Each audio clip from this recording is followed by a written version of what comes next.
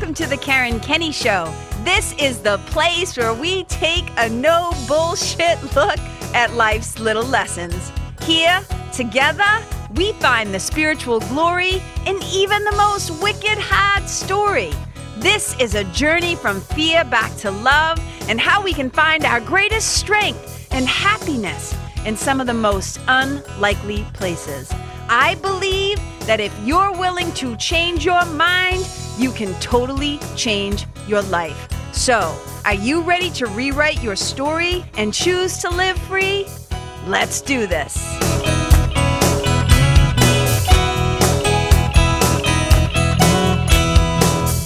Hey everybody, welcome to the Karen Kenny Show. I'm wicked excited. I am so jazzed. First of all, let me just do a little, look how nice my hair looks, right? It doesn't usually look this good. And well, that sounds arrogant, but you know what I'm saying. If you're watching this, you can see my hair looks nice and blonde and it's pretty, and it's because of today's guest. So I'm wicked excited to introduce you guys to one of my beloved friends, Jessica Todd, or as I call her, JT. JT, first and foremost to me, even though she is a master of hair, she's just a fellow masshole too, which is one of the reasons why I love her so much. But so I'll give you the official bio, and then I'll invite my friend in and let her do a little self-introduction as well. So JT, Jessica Todd, is the owner of the Jessica Todd Salon in Portsmouth, New Hampshire. And she, like me, has a lot of things after her name, right? She's multi-dimensional. So she's not only a stylist, she's an artist, she's an international educator, she's a mentor, she's a dancer, she's a cat mom, and she's an advocate and a warrior of light. And we're definitely going to dive into that one. So she's been in the industry for like 16 years, and she discovered a fierce determination to perfect her craft, fueled by her innate passion with the industry. And I really want to talk about that too. There's so many things I want to dive into. Her salon, Jessica Todd Salon, is the premier, I think, beauty destination in Portsmouth, New Hampshire, not only because she's driven by excellence, but she also surrounds herself with international leaders of her industry.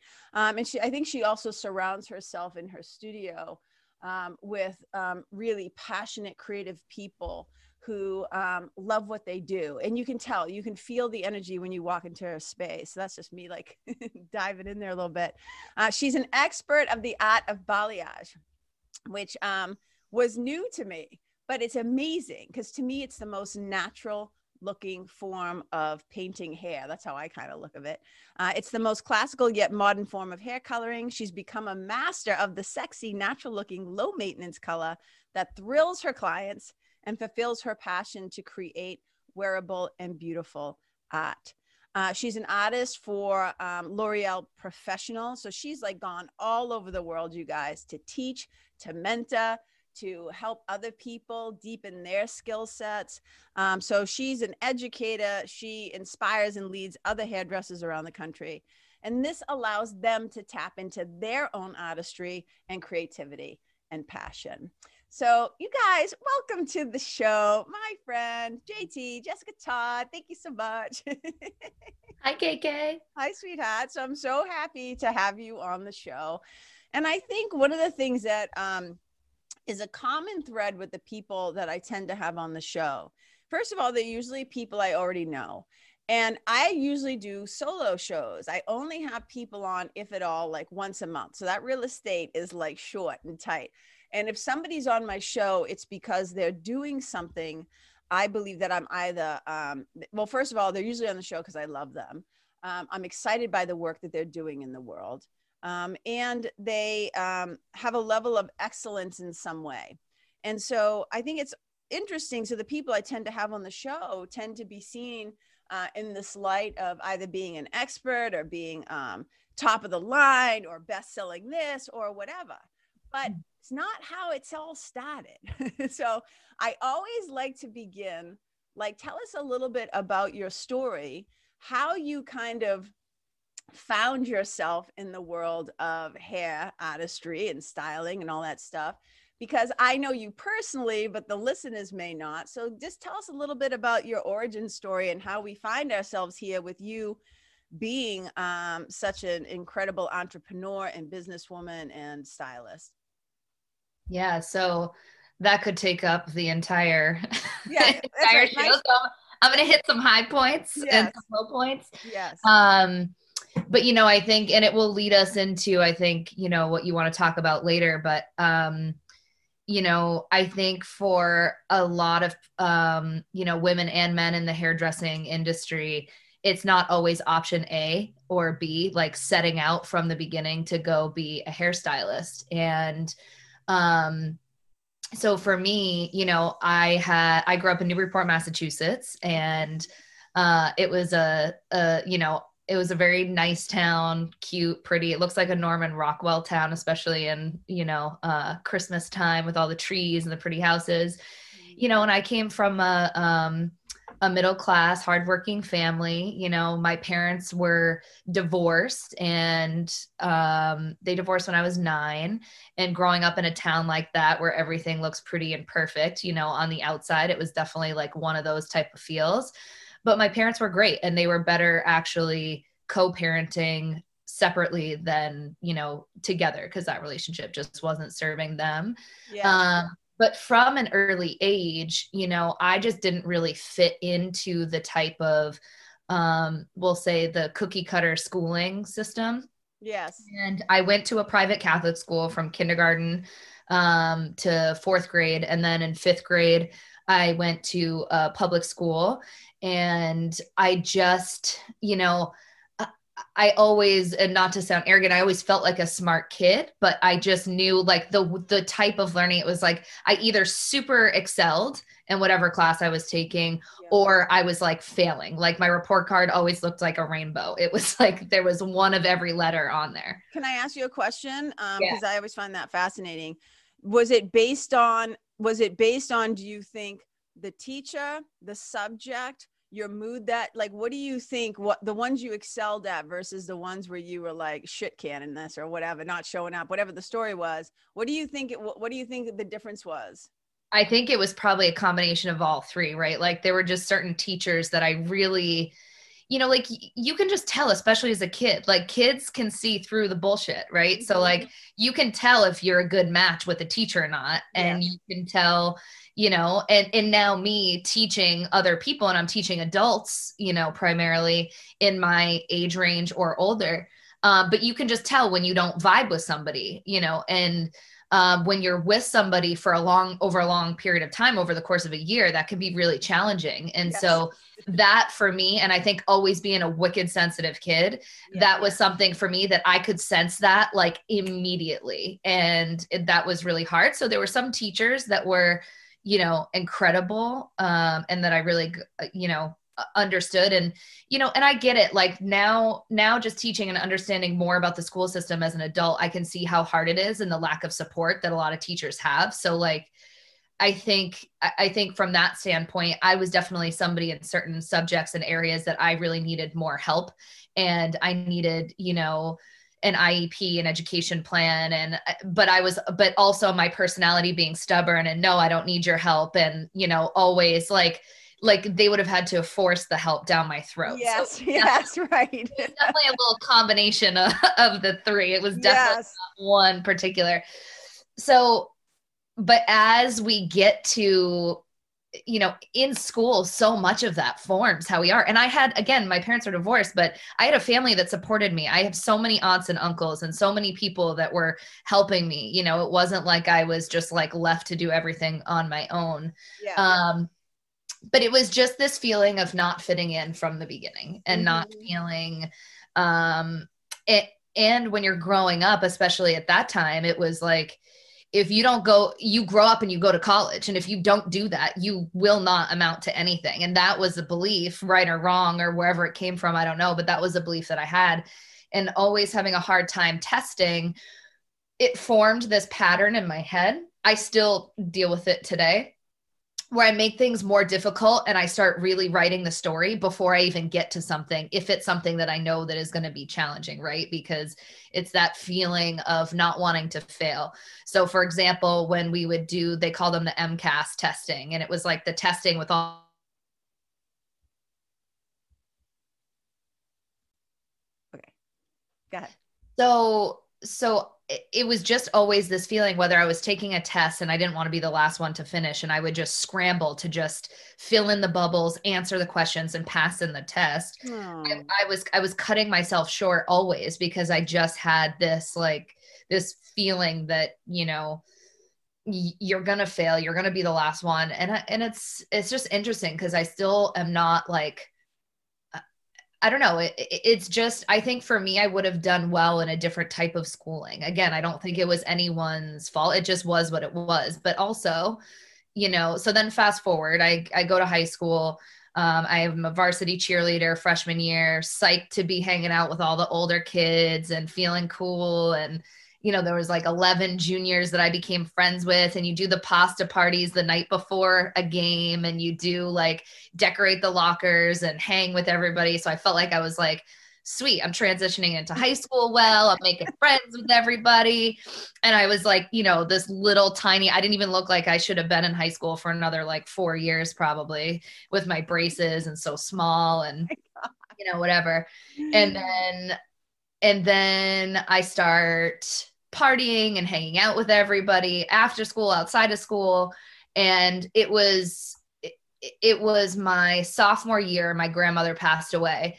And that was the hardest and the closest loss I had ever had to me.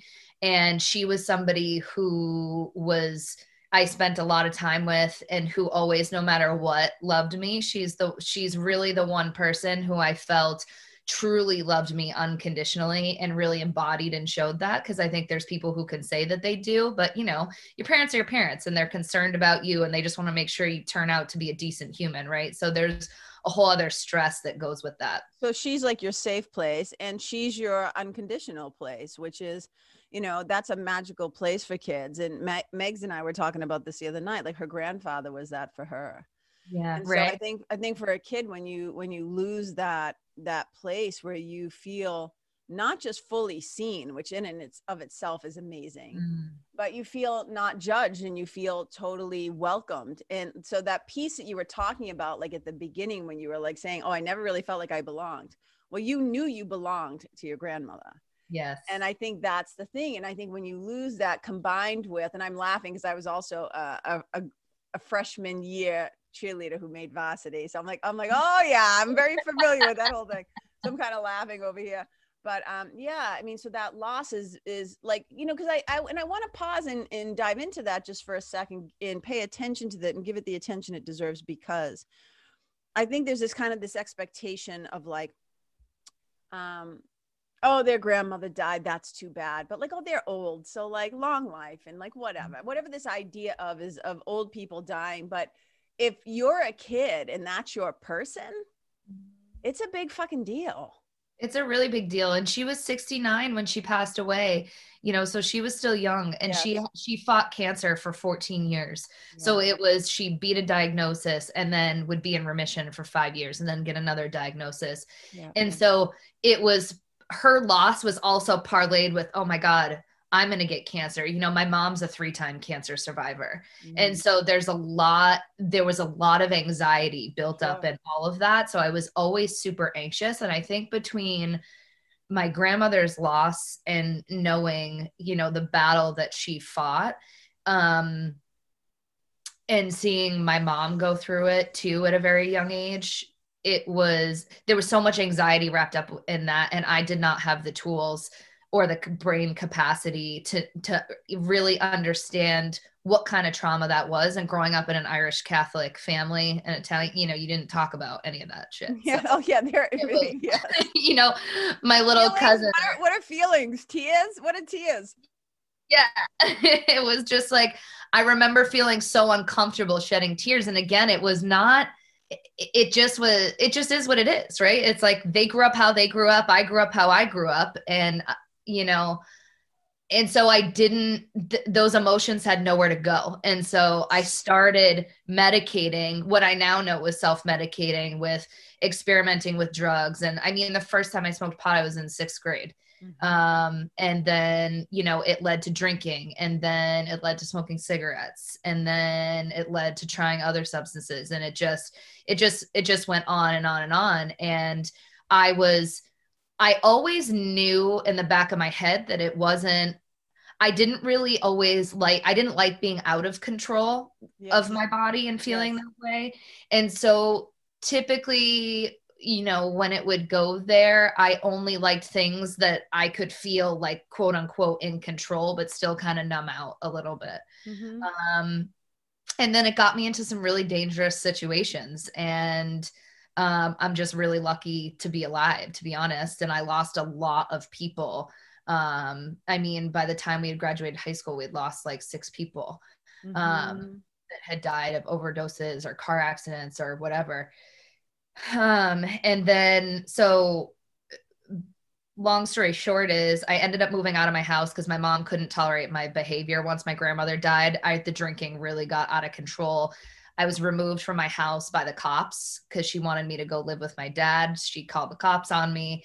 I have a younger brother and sister, and she just was like, this, we just can't do this behavior in this house anymore. How old were you? And what'd you say? How old were you? 16. So yeah. Turning 17. Yeah. Mm-hmm. And drinking like a half a bottle of tequila and whatever. And so I knew that going to live with my dad was going to be like boot camp, and I didn't want to do that either. And I just fought everything in my life. I just fought, and I ultimately got, you know, what I wanted. And I think ultimately what I needed. And I ended up living with my best friend, Jamie, in Revere, and Revere.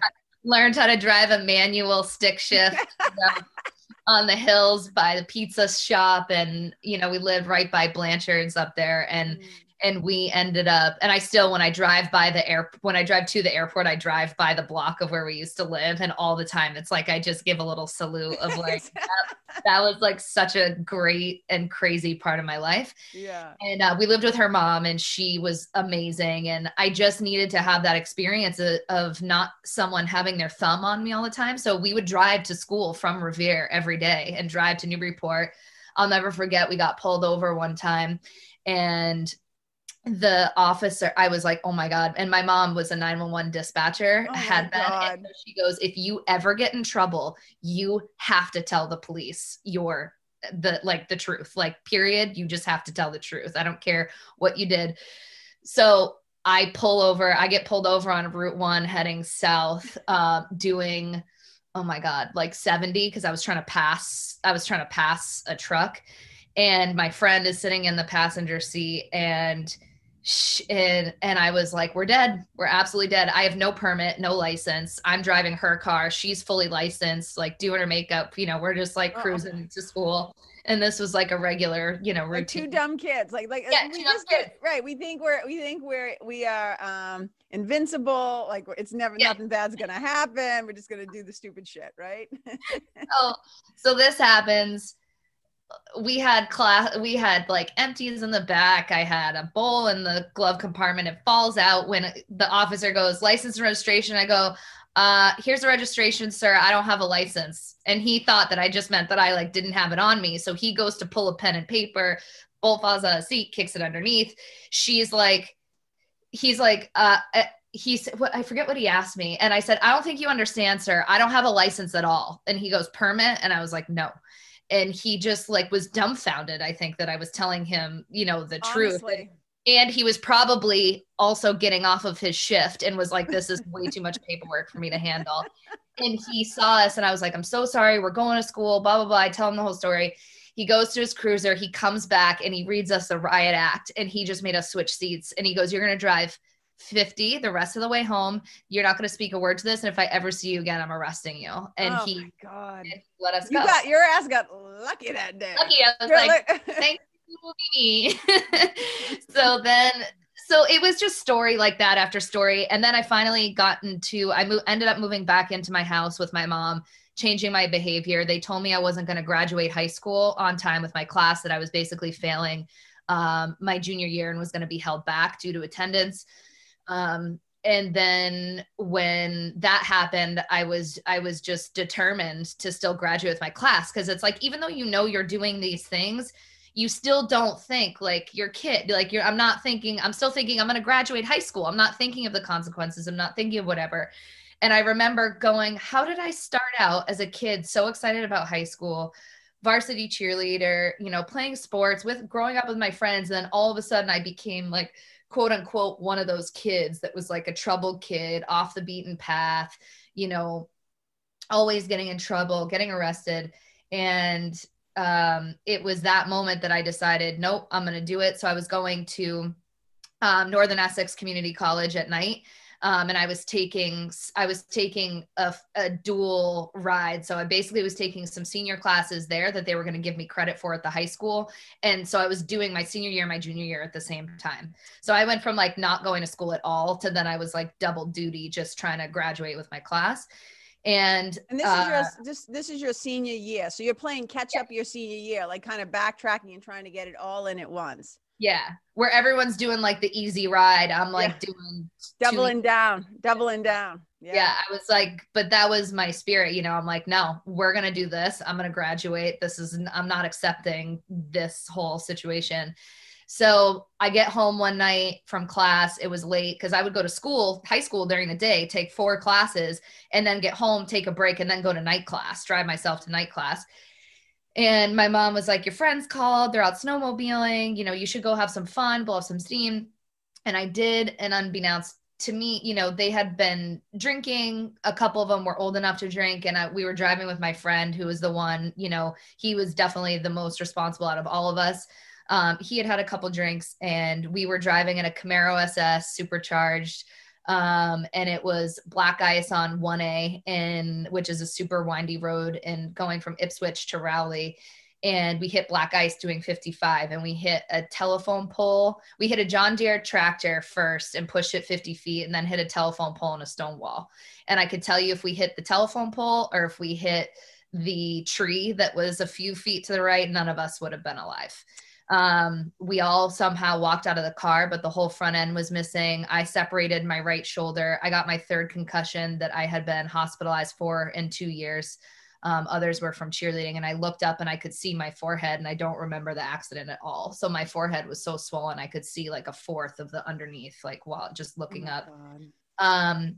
And I ruptured a disc in my back. I couldn't sit in a desk for like a month. And so at that point, I missed so much school that they said, we can give you an incomplete, but you're not going to graduate on time. Everything had to go, the plan had to go. So at that point I just said, you know what, I just can't do any of this anymore. And I ended up dropping out, getting my GED, and then I finished my classes. So I ironically ended up having, college credit before my class even graduated, because I just ended up finishing everything. But it was definitely a surreal experience sitting in the stands of my graduation, watching all my friends in my class graduate and going, how did this happen? Do you think that car accident though, did it shift anything in your mind? Was it, some people will say, well, that was a wake up call. And I always like to ask that question, because sometimes people like, no, I just like kept doing what I was doing. Right. And other people say like, oh, that's when I like stopped. And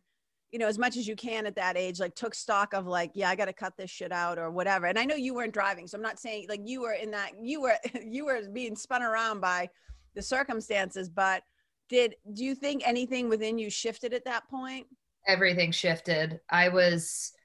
That scared the hell out of me. That was like, you will end up dead if you keep doing what you're doing. Mm-hmm. And even though it wasn't like, honestly, and even I don't even really blame my friend that was driving. It was just, I think it was just a wake up call for all of us. Yes. It was like, it was just bad circumstances. Like, yes. He wasn't drunk. He wasn't out drinking all night. It was just like, it was just something that I guess that we all needed. I truly believe we get what we need, mm-hmm. Not what we want. And it was just that moment that I was like, okay, this is it. And that was like my grandmother's biggest fear. Like, I remember my mom said, oh, I have a note that your grandmother left you. And I'm reading it. And it's literally like, you don't have to be so angry all the time. We love you. It's like this whole note, like the only note that I have from her was her worried, because I was like fists up all the time, like against the world, and she saw that, and she would record Oprah shows for me, when you had to record it on the thing. And it was like all these troubled teens and, how they would turn their life around. And it was like, she just because she still saw the kid in me and she Sure. still saw me for who I was. And so it was just like, I can't thank my family enough, because people are destined to have their path no matter what that path is and no matter who's around them. So like I came from a very loving, supporting family, and there was nothing that anybody could have done to change my path, because that was what it was. And so from that point on, I was working at a restaurant called Stripers. I was working in the kitchen as a food expo, and anyone that's worked in a restaurant knows it's not always the healthiest environment. And Hello. yeah, I was like, I think I was drinking Crown Royal like in the kitchen. I still wasn't 21. Like the saga continued. So I guess I did still end up doing a little bit of what I shouldn't have been doing. And I was cleaning houses, and I loved the woman I worked for. And I just liked doing work. Like I always had jobs no matter what the situation was. I always had at least 2 jobs. I still do. And it was just like, I just need to take care of myself, you know? And then I thought, well, screw it. I might as well go to hair school. I love doing hair and makeup. I always did. And I always had a passion for that. And I liked meeting people. And so I wasn't one of those people that was like, oh, I want to go to hair school because I love the art of hair. Like I love hair, but I really think that I love people the most. Mm-hmm. And that's, I think, what I do now more so than hair is I grow people. I help people grow, you know, to the fullest potential of what is right for them in my company. And so when I went to hair school, I knew that I had to set myself up for success and go somewhere where I physically wanted to be, like in meaning the town, because I knew that if it was not a good environment, I know my pattern is to just ditch out and be like, nope. So I made it through school with the help of the woman, Nicole Lawton. Her father owned it, and it was her family school for a long time. And my dad would come and check in on me, because still nobody was like, they're like, oh, we'll see how long this lasts kind of thing, you know, Sure, like sure. school, but we'll see. And I would skip class again because I didn't have a great relationship with one of the teachers, and just, you know, I just kept seeing all the same patterns arise. And so they got me through school, thank God. And then I got my first job in Boston Hair Studio, worked there, then got my next dream job at 6 Degrees over on Bow Street, worked there for 5.5 years. Is that in Portsmouth? Is that in Portsmouth? Both in Portsmouth, both downtown Portsmouth. And but let me ask you something too. So like your story, you're so used to it, right? Like it's your story. And I keep seeing these as a storyteller. I see all these little pings where I'm like, oh, I want to jump in. And so, yeah, like you started at the very beginning of this conversation, you said for a lot of hairstylists, it was not like their first choice. Right. You kind of just like find some, for some people, it's like you somehow, whatever, you find yourself there. But as you were like growing up, right? So I'm thinking about like, you're a very creative person, you're a very expressive person, but there's a good chunk of your time where you're like in a Catholic school uniform, right? Yeah. And so it's like it was like, there was no individuality. It was like, we want all you motherfuckers to look the same, right? Like that's part of how they try to keep the ranks under control, right? But so you're like, oh, I go to school, I do this, now I'm working here and I'm working there. Do you start to see any kind of natural talent unfold? Do you start to discover, oh, I really love to do color versus doing cuts? Like, do you feel like you had any kind of natural ability that you excelled at? Or just, you know, I often think like, so when you're cutting my hair, you know, and you like pull the hair up to trim it and you do the angle and then you go in, and I'm always like that's hair, like that is like I call it like hair math. Like I don't understand how you guys know to pull the hair to the left and do this and then it falls and it's not crooked. Like it literally, I just watch it, I laugh because I'm like, I would be a shit show as a hairstylist. But I'm thinking like, was there any natural inclination, or did you start to discover yourself in that? Like, did you ever have a moment where you're like, shit, I'm really good at this?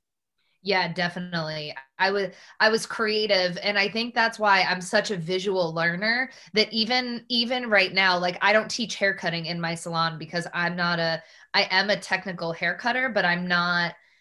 I see the way the hair falls. I know the way that this cowlick goes. I know this hair texture. So I cut for what I see, but when I go to verbally translate that to somebody new, like they need to learn the rules so that they can then learn to break the rules, right? It's like my favorite Yes. quote by Picasso, I think, is learn the rules like a pro so you can break them like an artist. And Yes. I was So I would call that, like, let me interrupt you for a second. So yeah. I kind of call that, they call it like, there's an unconscious competence. So it's almost like there's things that you just naturally know how to do. And that's like unconscious competence. Like you just know how to do it. It just makes sense. And so there are a lot of people who, you know, like my sweetie, like people will say, oh, does he do guitar lessons? And I'm like, well, he learned everything by ear and he doesn't read music. So Yeah. he can show you things and he whatever, but I wouldn't consider him, and I don't think he considers himself like a guitar teacher because he knows what to do. But knowing how you do it and why it's totally intuitive to you versus teaching it is a really different thing. And like we were having a conversation the other night with our friend who is a dog expert. She's like a world-class trainer. And I was saying to her, and she's kind of retired now. And I was saying to her, I always thought it would have been so cool, you know, Sarah, her name is Sarah Wilson. And I said, it would have been so cool if you had started to teach others, like you train the trainers type of a thing, because the world, like, yeah, I just see so much going wrong with people and their animals.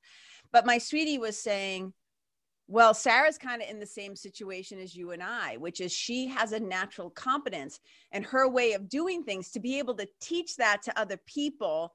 First of all, they have to be able to receive it and understand it, but you also have to be able to put into words what you just already naturally know how to do. And it sounds like that, but I have seen you teaching balayage. So that's a little different, right? You want to dive into that maybe? Yeah, so I teach that. So basically and that brings me to when I started working at 6 Degrees, I wanted to have more education like for myself, because I had just like worked my way through and I definitely saw that I had a natural competence and I saw the progress happening. And one of the women that worked there, Sherry McDonald, said, you should be teaching. Like, you should come with me. L'Oreal trains people. So she saw something. She had been in the industry for a while. And I was like, yeah, right. Me teaching. Cause I just told you my experience with school. And I like would break out in hives just thinking about speaking in front of like two of my peers, never mind going to a salon, teach. Like that was literally my worst nightmare.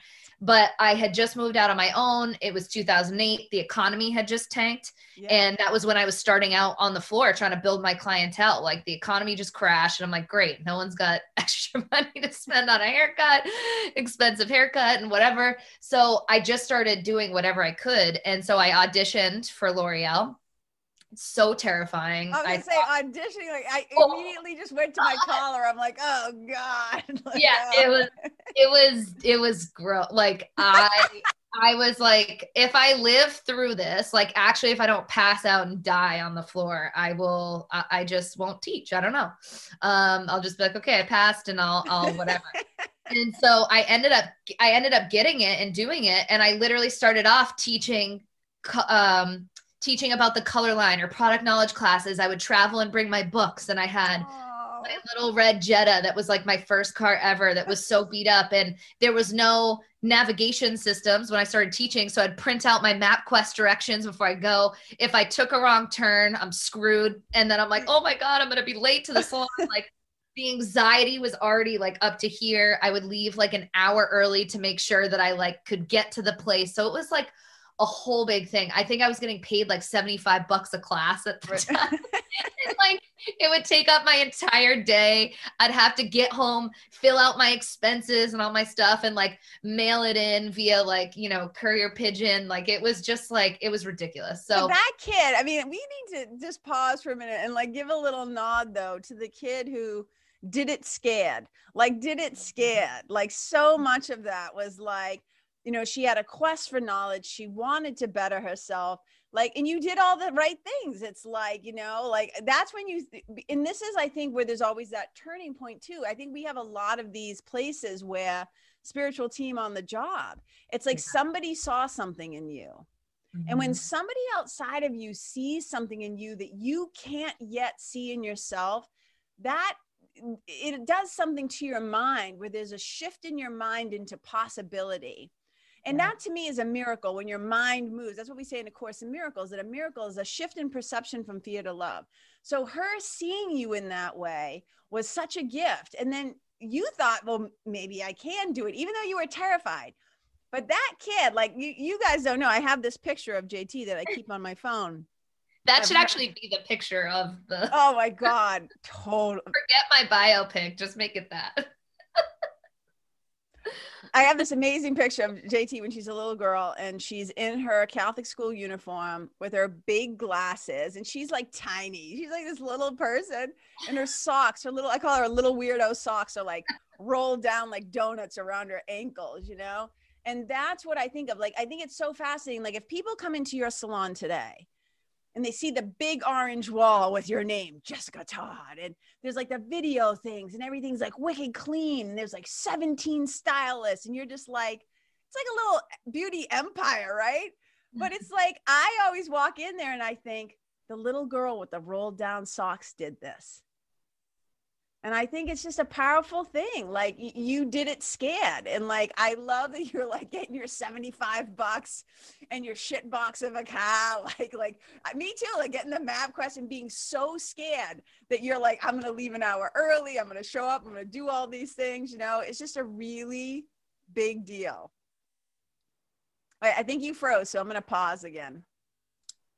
And we're back. So listeners, just know we're having some weirdo stuff. Like I thought Maz went direct, so this wasn't supposed to be happening, but the computer systems are acting a little weird today, so bear with us. But just to recap what I was just saying like, you know, it's really easy now for somebody to meet you now and come into your world at the salon and just think like, holy shit, this thing is unbelievable. It's this incredible location, downtown Portsmouth. You know, it's beautiful. There's 17 people hustler I'm working with. I mean, with COVID, it's a little different right now, like with spacing and stuff like that. But I mean, I guess what I'm saying is it's really pretty amazing. But when I walk in, I always think like, oh, the little weirdo girl with the rolled down socks is the one that created this. So I always just like to give a nod to that and give a nod to the people who see us and who help us to believe that there's possible, like we have something within us greater than what we can sometimes see for ourselves. Always. I think you're such a great storyteller and interview, Karen. Like I love every time I tell my story to you specifically, I see different things and I see different gifts in the story. And I think, you know, when people ask me and they come in and they say, wow, look at this wall, and they see the orange wall, I'm like, yeah, that wall, they're like, it must be so cool. And I'm like, yeah, it's cool for sure, but it makes me want to puke, you know, pop champagne, run. Like it brings up all the things. And I think what you said is I've done my whole life scared, you know, and I think we're all scared to a degree. And that was, I was really terrified to be seen and really terrified to fail. And so those are like, open a salon with a giant orange wall with your name on it. And I mean, the fears couldn't come up fast enough. It was just like this insecurity.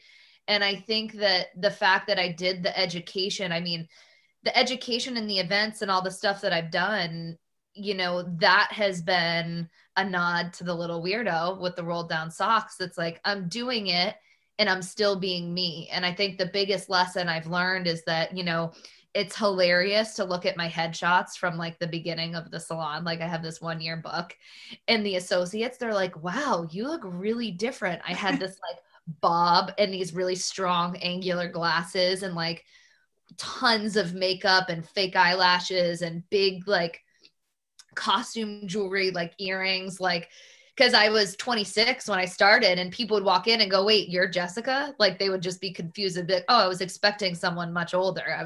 Yeah. And didn't you had a phase where like you had a buzzed head, like a shaved head, and like people were like, yeah. And that's what I love is like, you were always creative and you were always an artist and you were always like expressing yourself. And I think that like you said, like you were a young salon owner. Mm. especially at the level. It's not like you had a little corner place where you rented a chair. I'm not saying you never did that, but like, Right. it's like, so you rented a chair. It's like you walk into this thing and you're like, oh, this is like, so, you know, when I lived in Boston, I used to get my hair done on Newbury Street. Well, let me tell you, as a kid who grew up getting her hair cut in Lawrence, Mass, at like the local salon, getting my hair permed by Sherry in the back room, you know, versus like getting my hair done on Newbury Street, like that was like a salon. Like that, I can't tell you how many times I would go in there and be like, hey, I can't believe, not your place, but I'm saying, I can't believe how much I'm paying to get my hair cut, first of all. Yeah. But you would walk in and you just felt like, I'm an imposter here. Like, I don't belong here. Like, this is fancy schmancy, right? So I think what you've created at your salon is an air of expertise, but it's incredibly welcoming. And I know that was so important to you. And I think what I see when I walk into that salon is all the times that you didn't feel like you belonged, you want people to have the exact opposite experience. I couldn't have said it better myself. But I want it to be comfortable luxury. I want my team members, you know, when I hire these girls, like all I'm looking for, I do zero, you know, we do a lot of technical training, but when you hire someone out of cosmetology school, they're a licensed professional. So they get like their quote unquote bachelor's degree, you know, at cosmetology. And then we've developed a master's program for them to go through, you know, to teach them business skills, to teach them how to carry themselves as a professional. So like, if there was one thing that I wish to leave as my legacy on, you know, the salon industry, is to up level the professionalism and to take it seriously, because I used to introduce myself and say, oh, I'm a hairstylist, you know, and that would be it. And, you know, now I introduce myself, I'm like, I'm a hairstylist, I'm a national and international educator. That has a different ring and a different sound of feeling of confidence, where I take pride in what I do. Even if I wasn't an educator, I still take extreme pride in my salon. And when there's people that like either come from out of town and they don't know me, they're like, oh, you got to come check out the salon. And they come and they're like, wow, it's like that little girl inside of me is incredibly proud, because it's like that I've turned out to be the complete opposite of what I thought. But I can tell you, as a young salon owner, now being a salon owner for 8 years and living through pandemics, staff walking out, or team, I don't like saying staff. It's just like so many different things. If I did not have the experiences that I had as a kid and through all those different stages, I can tell you for sure, I would not have the grit or the stamina to endure what I have endured now, because there is not a day or an hour that goes by that I get to sit back and go, yep, this thing's on autopilot, I'm good. I have committed to a difficult path, but it's a path of passion and reward, and I will do it until it doesn't make sense for me anymore. yes. And I am just so grateful for the experiences that I've had, because the amount that I've grown as a person, as a 26-year-old, scared shitless, walking through those doors going, how the hell did I fool everybody into thinking that this is fine for me and that I can do this, to now walking in there and saying, yeah, this is where I deserve to be. This is where I've worked to be. And to be able to, you know, hopefully show whoever walks into my salon that it's possible. And also for, you know, that being my team members. And then for clients that walk in, that everyone's welcome, and everybody, I don't care if you've been saving up your pennies for, you know, the past year to pay for your appointment, or if this is a place that you come all the time,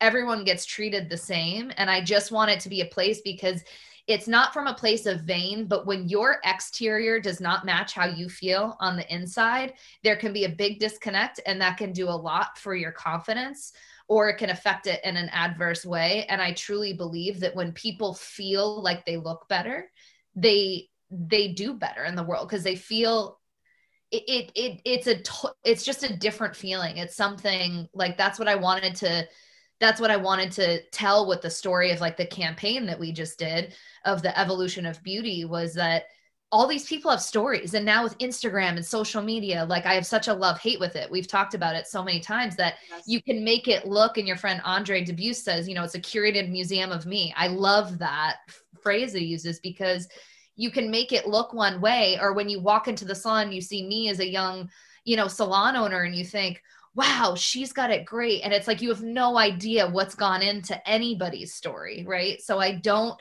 take for granted what somebody's gone through or what. And I'm just fascinated in people's stories. And that's what we get to hear when they sit in the chair, is really hear and help people tell their story through their hair. So I want to dive into that for sure. And I want to touch on something else you said, but it's like, that's one of the things that I found fascinating. Like yesterday when I came in and you washed my hair, and I was like, I think this is the first time you have ever washed my hair. And you were like, what? And we were like, first of all, great head massage, by the way.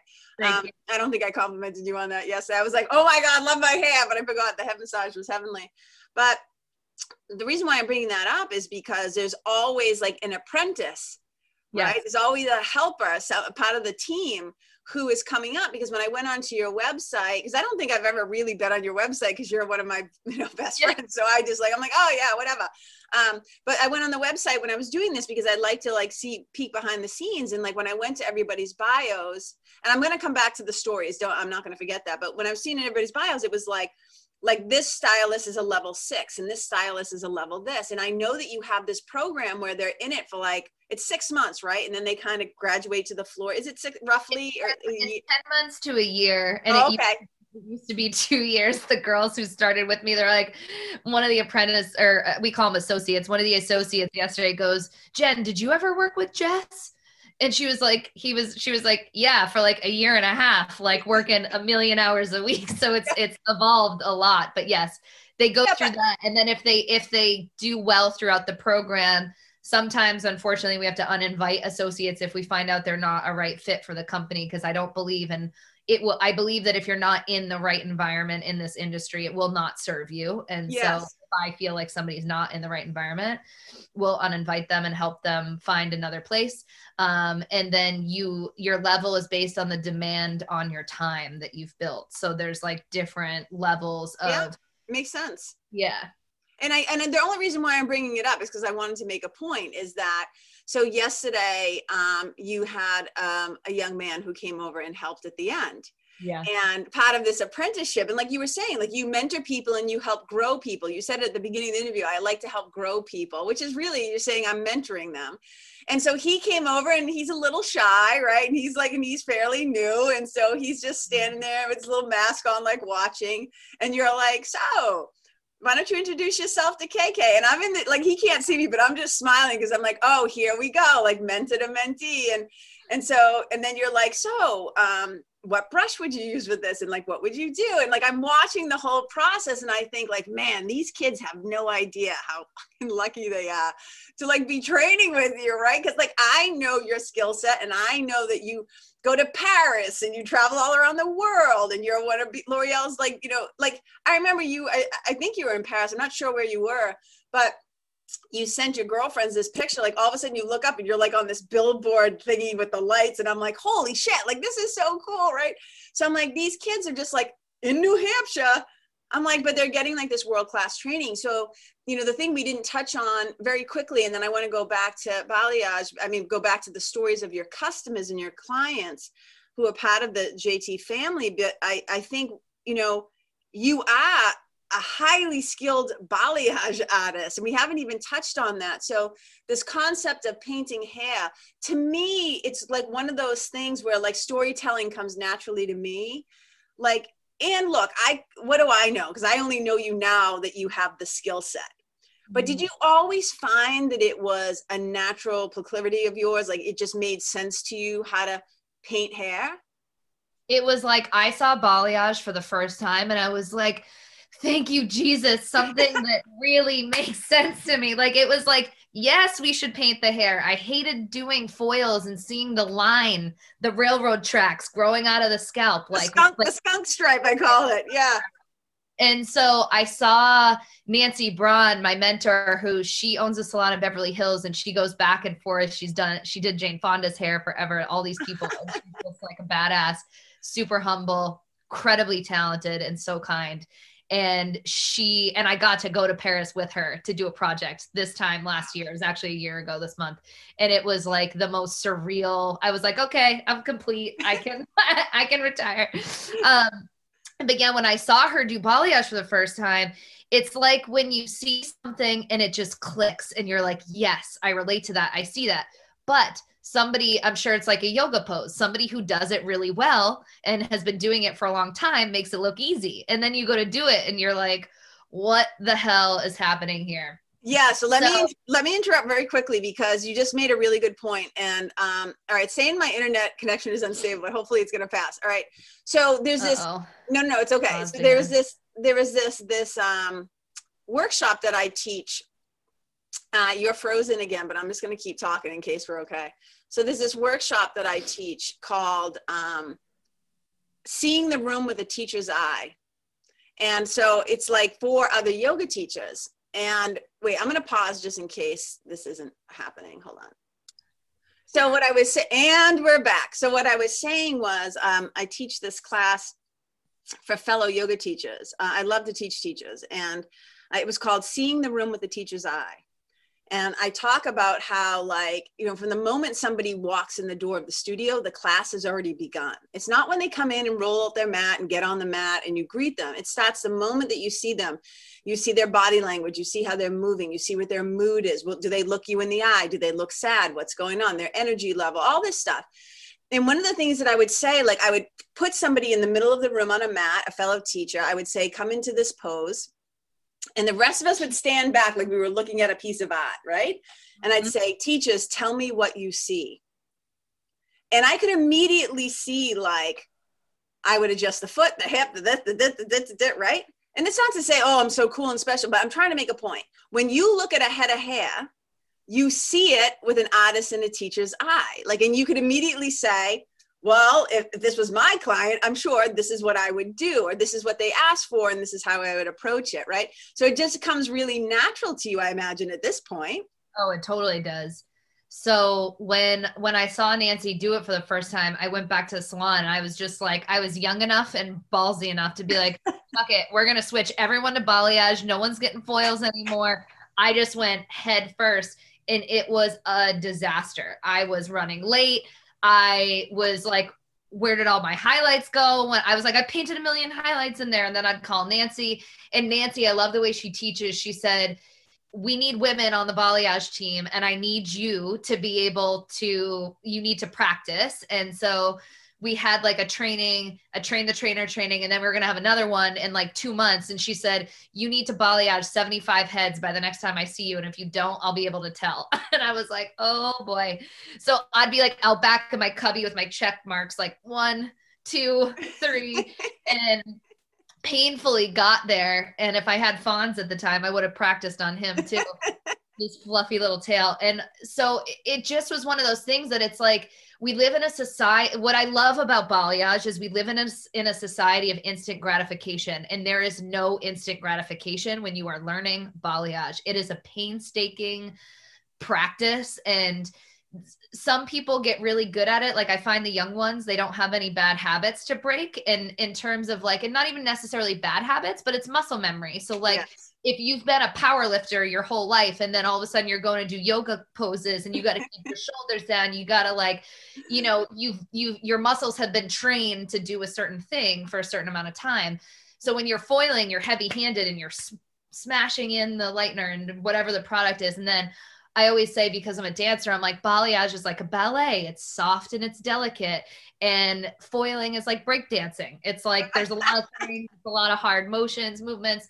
So, and I always said too, that it's, I never forget when I taught my first balayage class, you will never see a room of hairdressers silent except for in a balayage class. Like usually you have to be like, all right, everybody quiet down. We got to go over this, blah, blah, blah.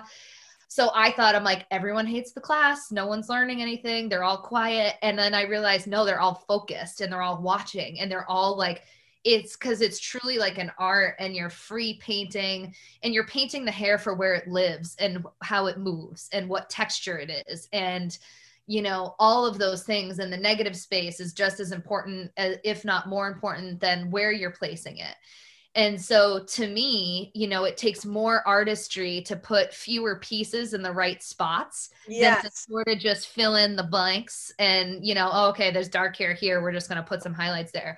So long story short, that's why I love balayage and I love teaching it. And I've been grateful that I've been able to teach it all over. But what people laugh, like the two questions I always open up my class with is I'd raise my hand and say, who here has tried to teach themselves balayage via YouTube? And they would all laugh and raise their hands because that wasn't even out really. That wasn't even really a thing when I was learning it. Like Instagram wasn't out when I was learning Yes. balayage. And so for me, I think because, you know, I'm 34 now, I think, wow, I jumped on this train really early You did. thanks to my mentor who was like, you need to do this. And so that's all I want to be for people that come to my salon is give them opportunities, not force my path on theirs. You know, my way is my way. And the things that I've learned, you know, I've needed to learn, but I just want to show, and I guess that's what I mean by when I say that I'm an advocate, is that I want to strongly, I want to introduce them and fight for as many to give them as many possibilities as I can and expose them to as much as I can. Because when I left Portsmouth for the first time and I got to go to Paris for the first time when I was 22, and it was a 5,000 person symposium with hairdressers from all over the world, like Russia, Paris, South Africa, China, like all these places. And everyone wore a badge with their country that they came from, where they were. And to see everybody, there was a huge gala dinner at the Grand Palais, which is a stunning building. And I just remember pinching myself and walking around, walking in and going, I've never left the country before. And this is like the biggest, craziest, most unbelievable. And it's like, I didn't know that I knew that there was such a big world out there, but to actually see that and experience that and connect with people and go, wow, there's hairdressers similar to me all over the world, you know? And that was what so I've been traveling. This is the least I've traveled in 10 years, you know, due to the pandemic. And it's been great to slow down and really reflect and think on everything. But that's what I want to do for my team, you know, is just really provide opportunities and watch them grow and myself continue to grow.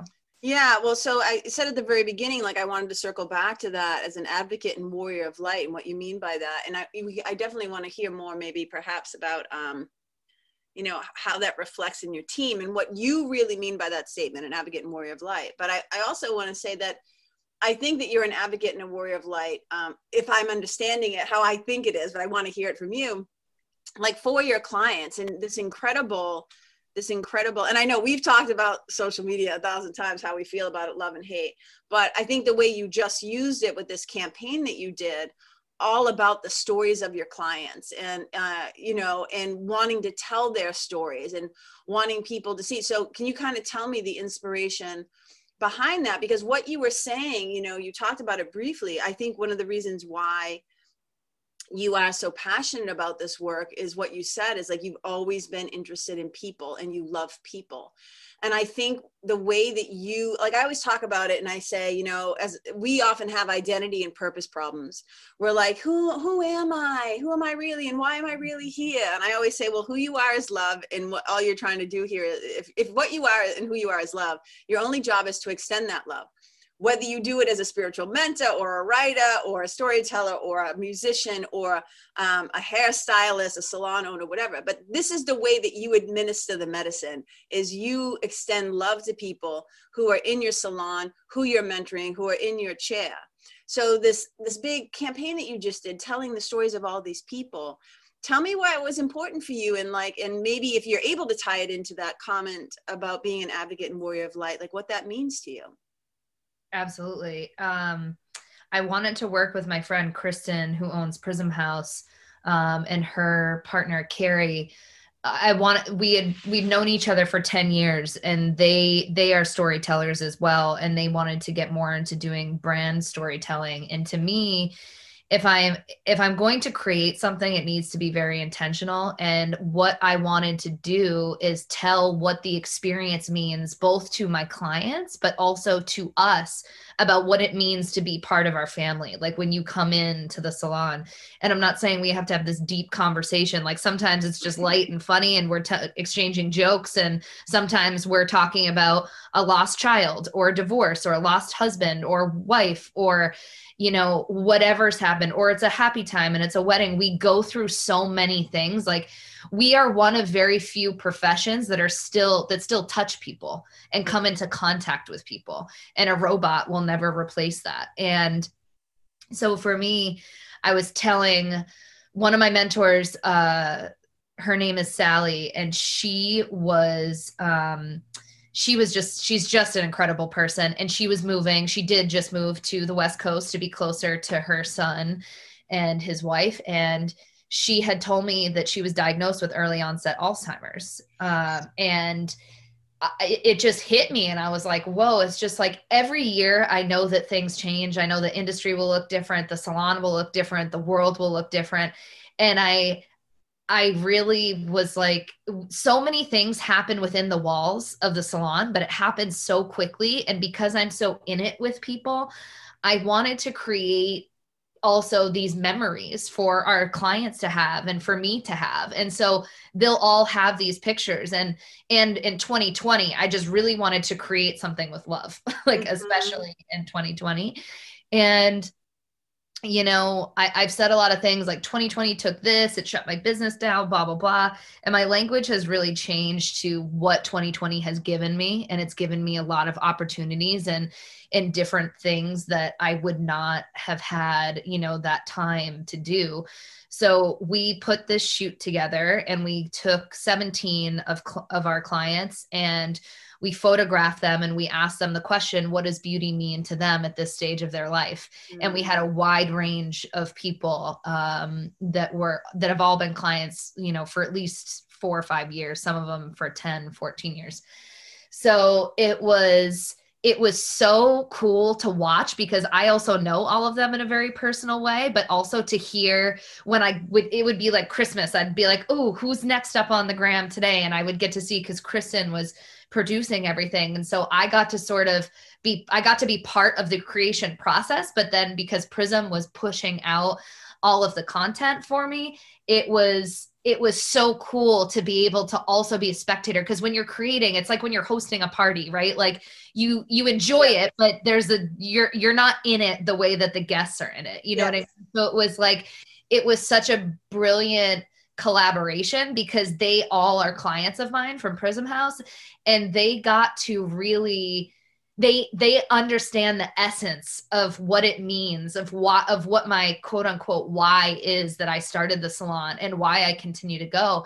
And to be 100% honest, this year and a couple of past years, since I moved into the new location, it's been very challenging, both financially and just going through a lot of changes and where I am in my life.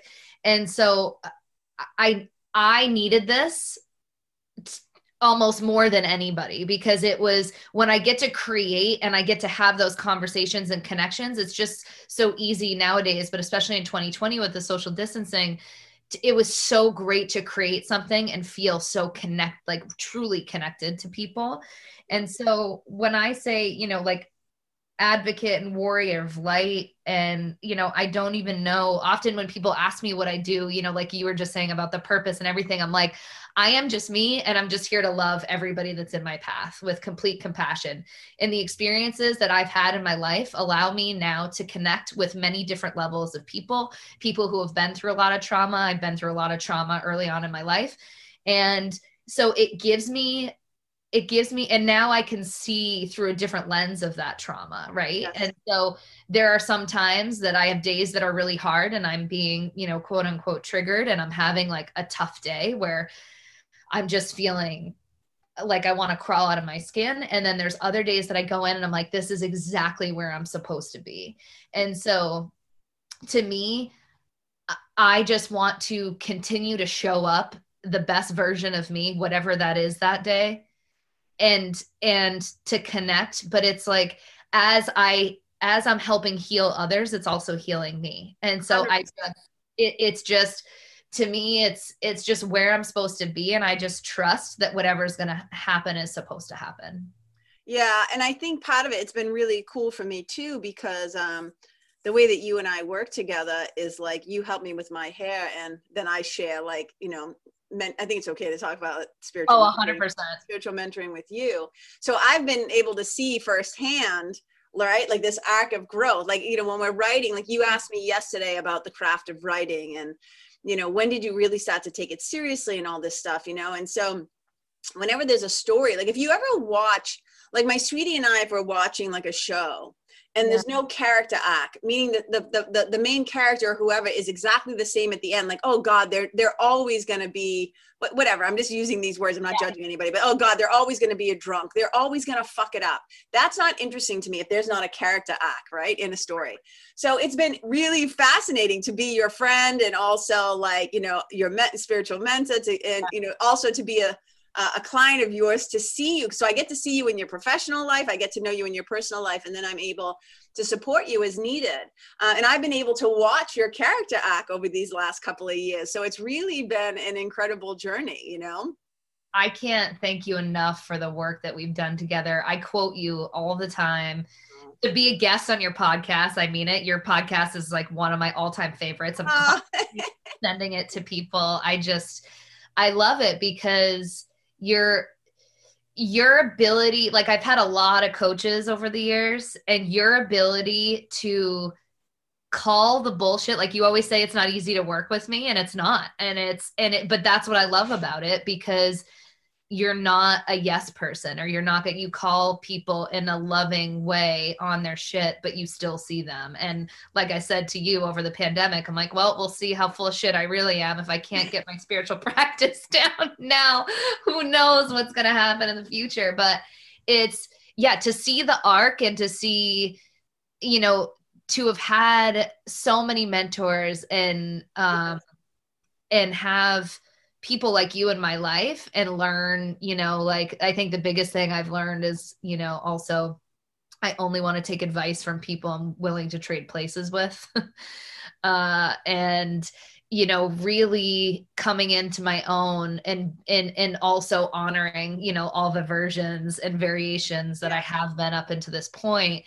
And that's what I love sharing with the most. It's not that I love doting on old times of like, yeah, I got into a car accident, I got arrested in front of the high school and this and that. I share those stories because I'm like, guys, if I can do it, like I've overcome things. Like I didn't pop out of school this like brilliant entrepreneur that's like, you know, I'm learning, I'm in the school of hard knocks, as my dad says. You know, it's like everyone, my business partner, he's like, you're getting your MBA right now, just pay attention and keep learning. And it's like, it's, if we can learn as human beings to do things, you know, obviously things that are safe, but like keep doing things scared, because we never feel prepared. We never feel ready for the quote unquote path we're supposed to take. We want to see it all laid out for us before we take like the first step often.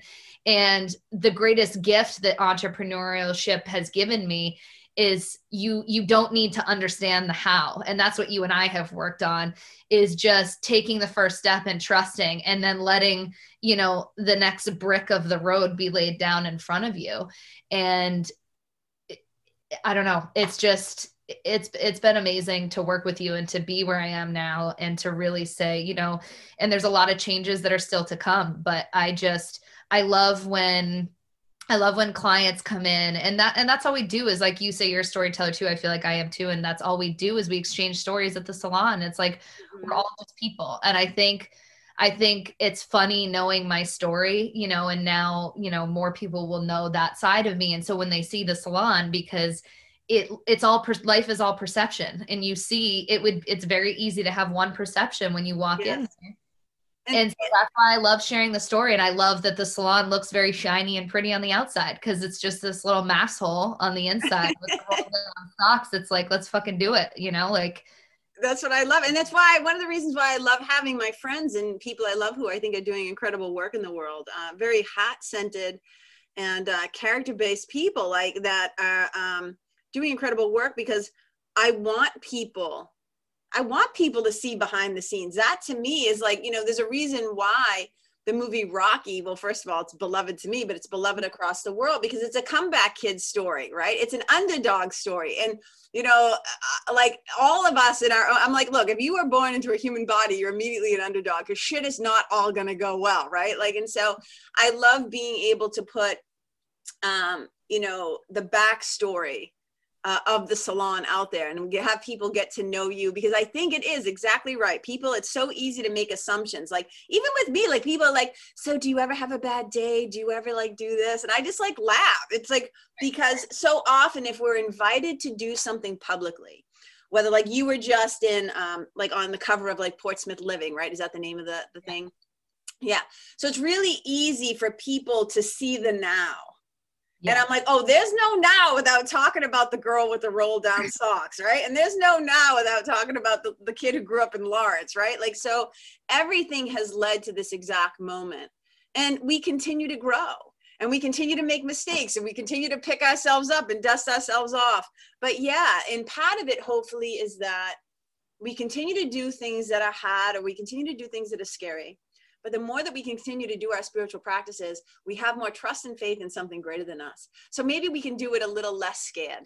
And that's the thing. Like when people talk about fearless flow, they'll say, okay, so you teach people how to be fearless. And I'm like, there's always going to be a certain level of like, oh God, but once we know who walks along beside us, once we start to align ourselves with the divine, as as we're all doing, anybody who works with me, like that's the intention.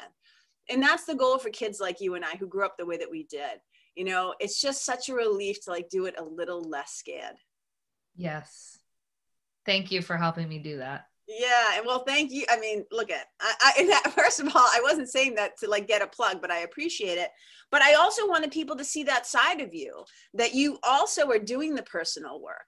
You're not just doing the hair cutting and the training. And like, just even yesterday, you said, I still take hair education classes. I still learn about products because it's always changing. Mm-hmm. But you're also working on yourself. Mm-hmm. And that never stops. Ever.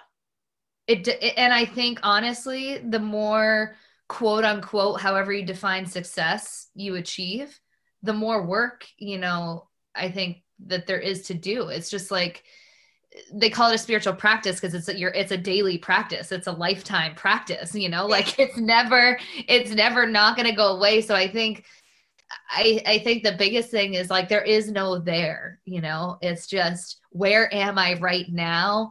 And it's truly that, how could I not be too far in the future and too much in the past and really be in the now? And I feel like it really wasn't until this year that I really understood that and saw how much anxiety that brings me. Because when you own a business and you're self-employed, you're constantly working and planning for the future. So it's hard to not live there a lot of the time and saying, oh, well, I need to get there. I need to do this. And then all of a sudden, boom, I'm almost like 10 years since I opened the salon. I'm going, how the hell did that time pass? Like I said to my associate yesterday, I go, yeah, she's going for like the Meg Ryan shag kind of haircut. She goes, who's Meg Ryan? And I was like, what?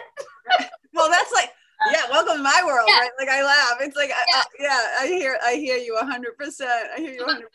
Yeah, you're still my age. And I'm like, nope, I am 14 years older than you or whatever it is, and it's just. Well, and I think that's part of it, what we're talking about, and is like time traveling. It's time traveling. When you go into your past and you feel that regret, time traveling, you project into the future, like, oh God, and you're after some goal, or you're worried about paying the bills or whatever the thing is. And that's projecting, time traveling into the future. But the only place that love is happening is in the now. And more and more this year, I've seen you start to kind of, because what you just described, like, holy shit, 10 years went by.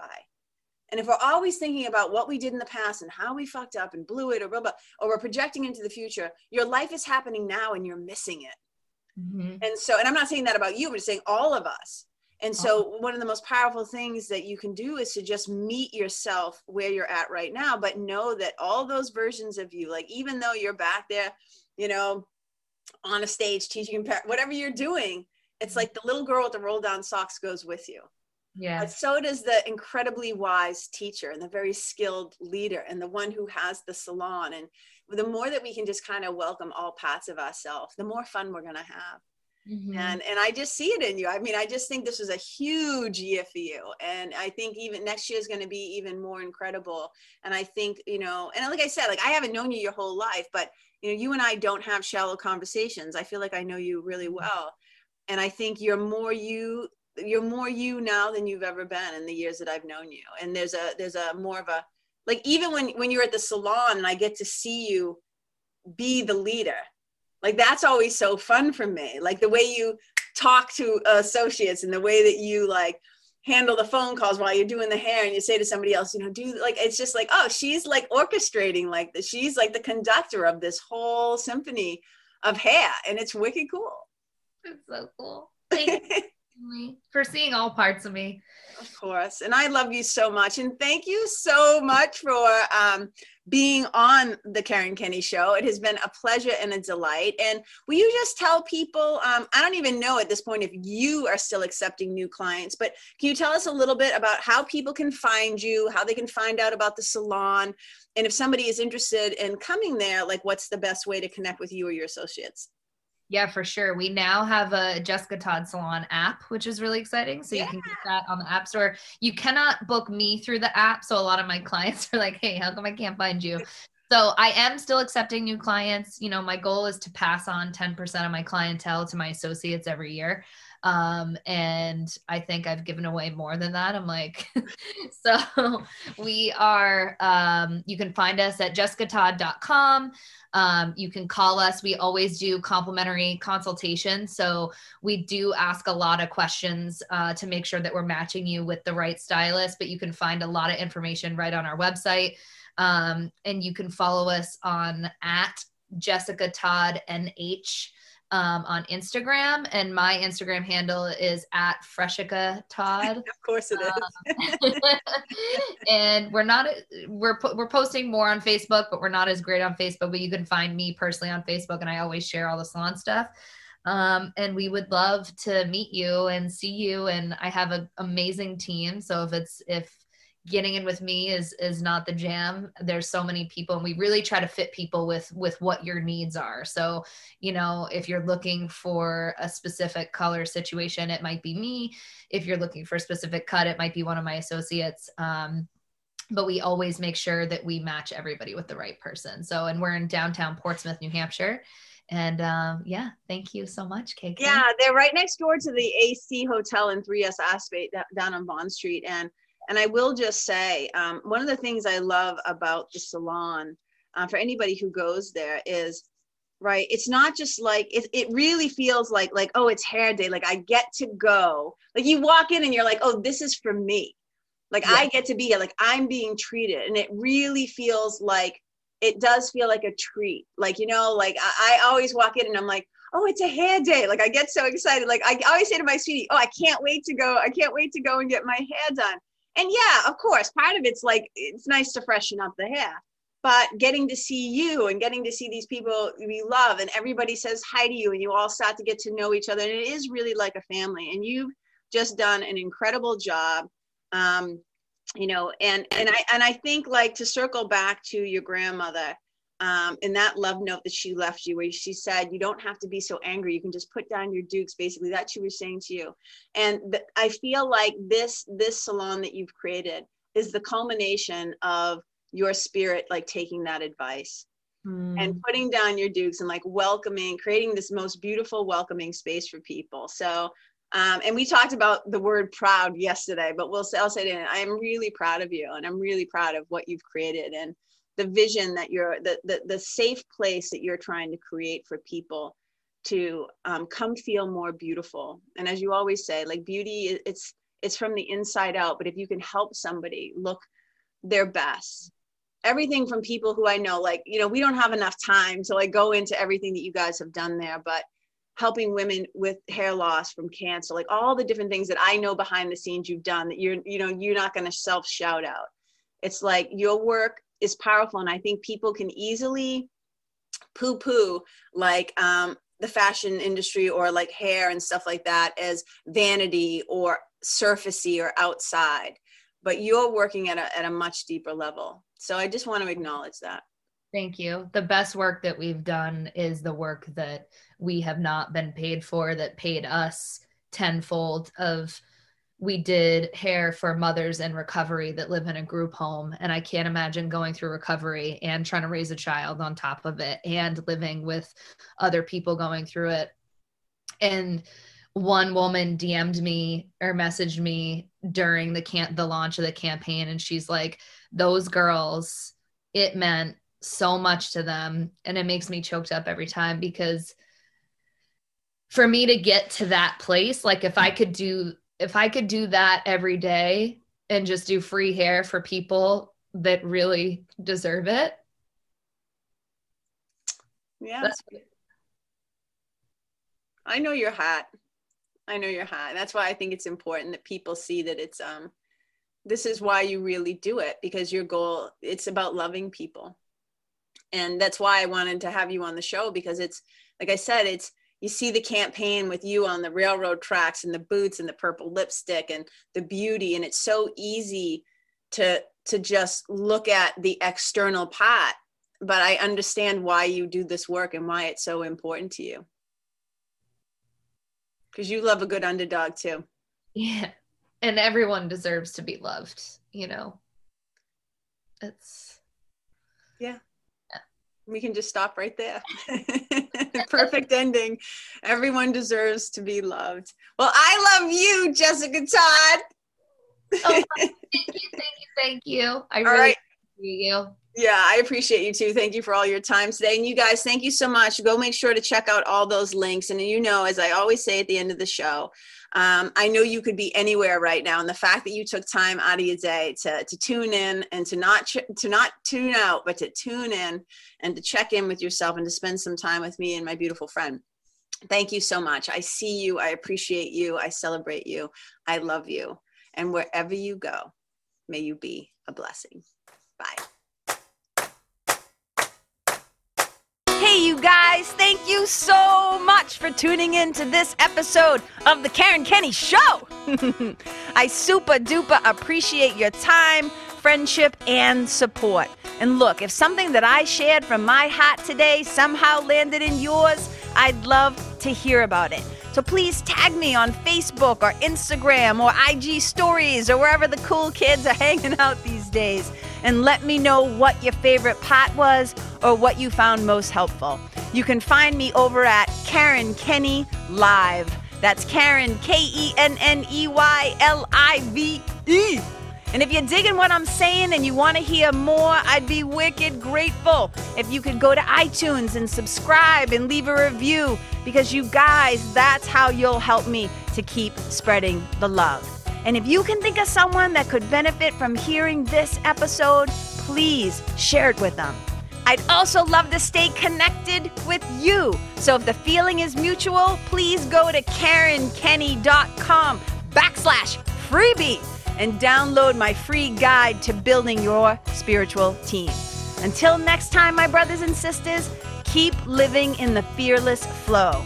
Know that I see you, I appreciate you, and I love you. And wherever you go, may you be a blessing.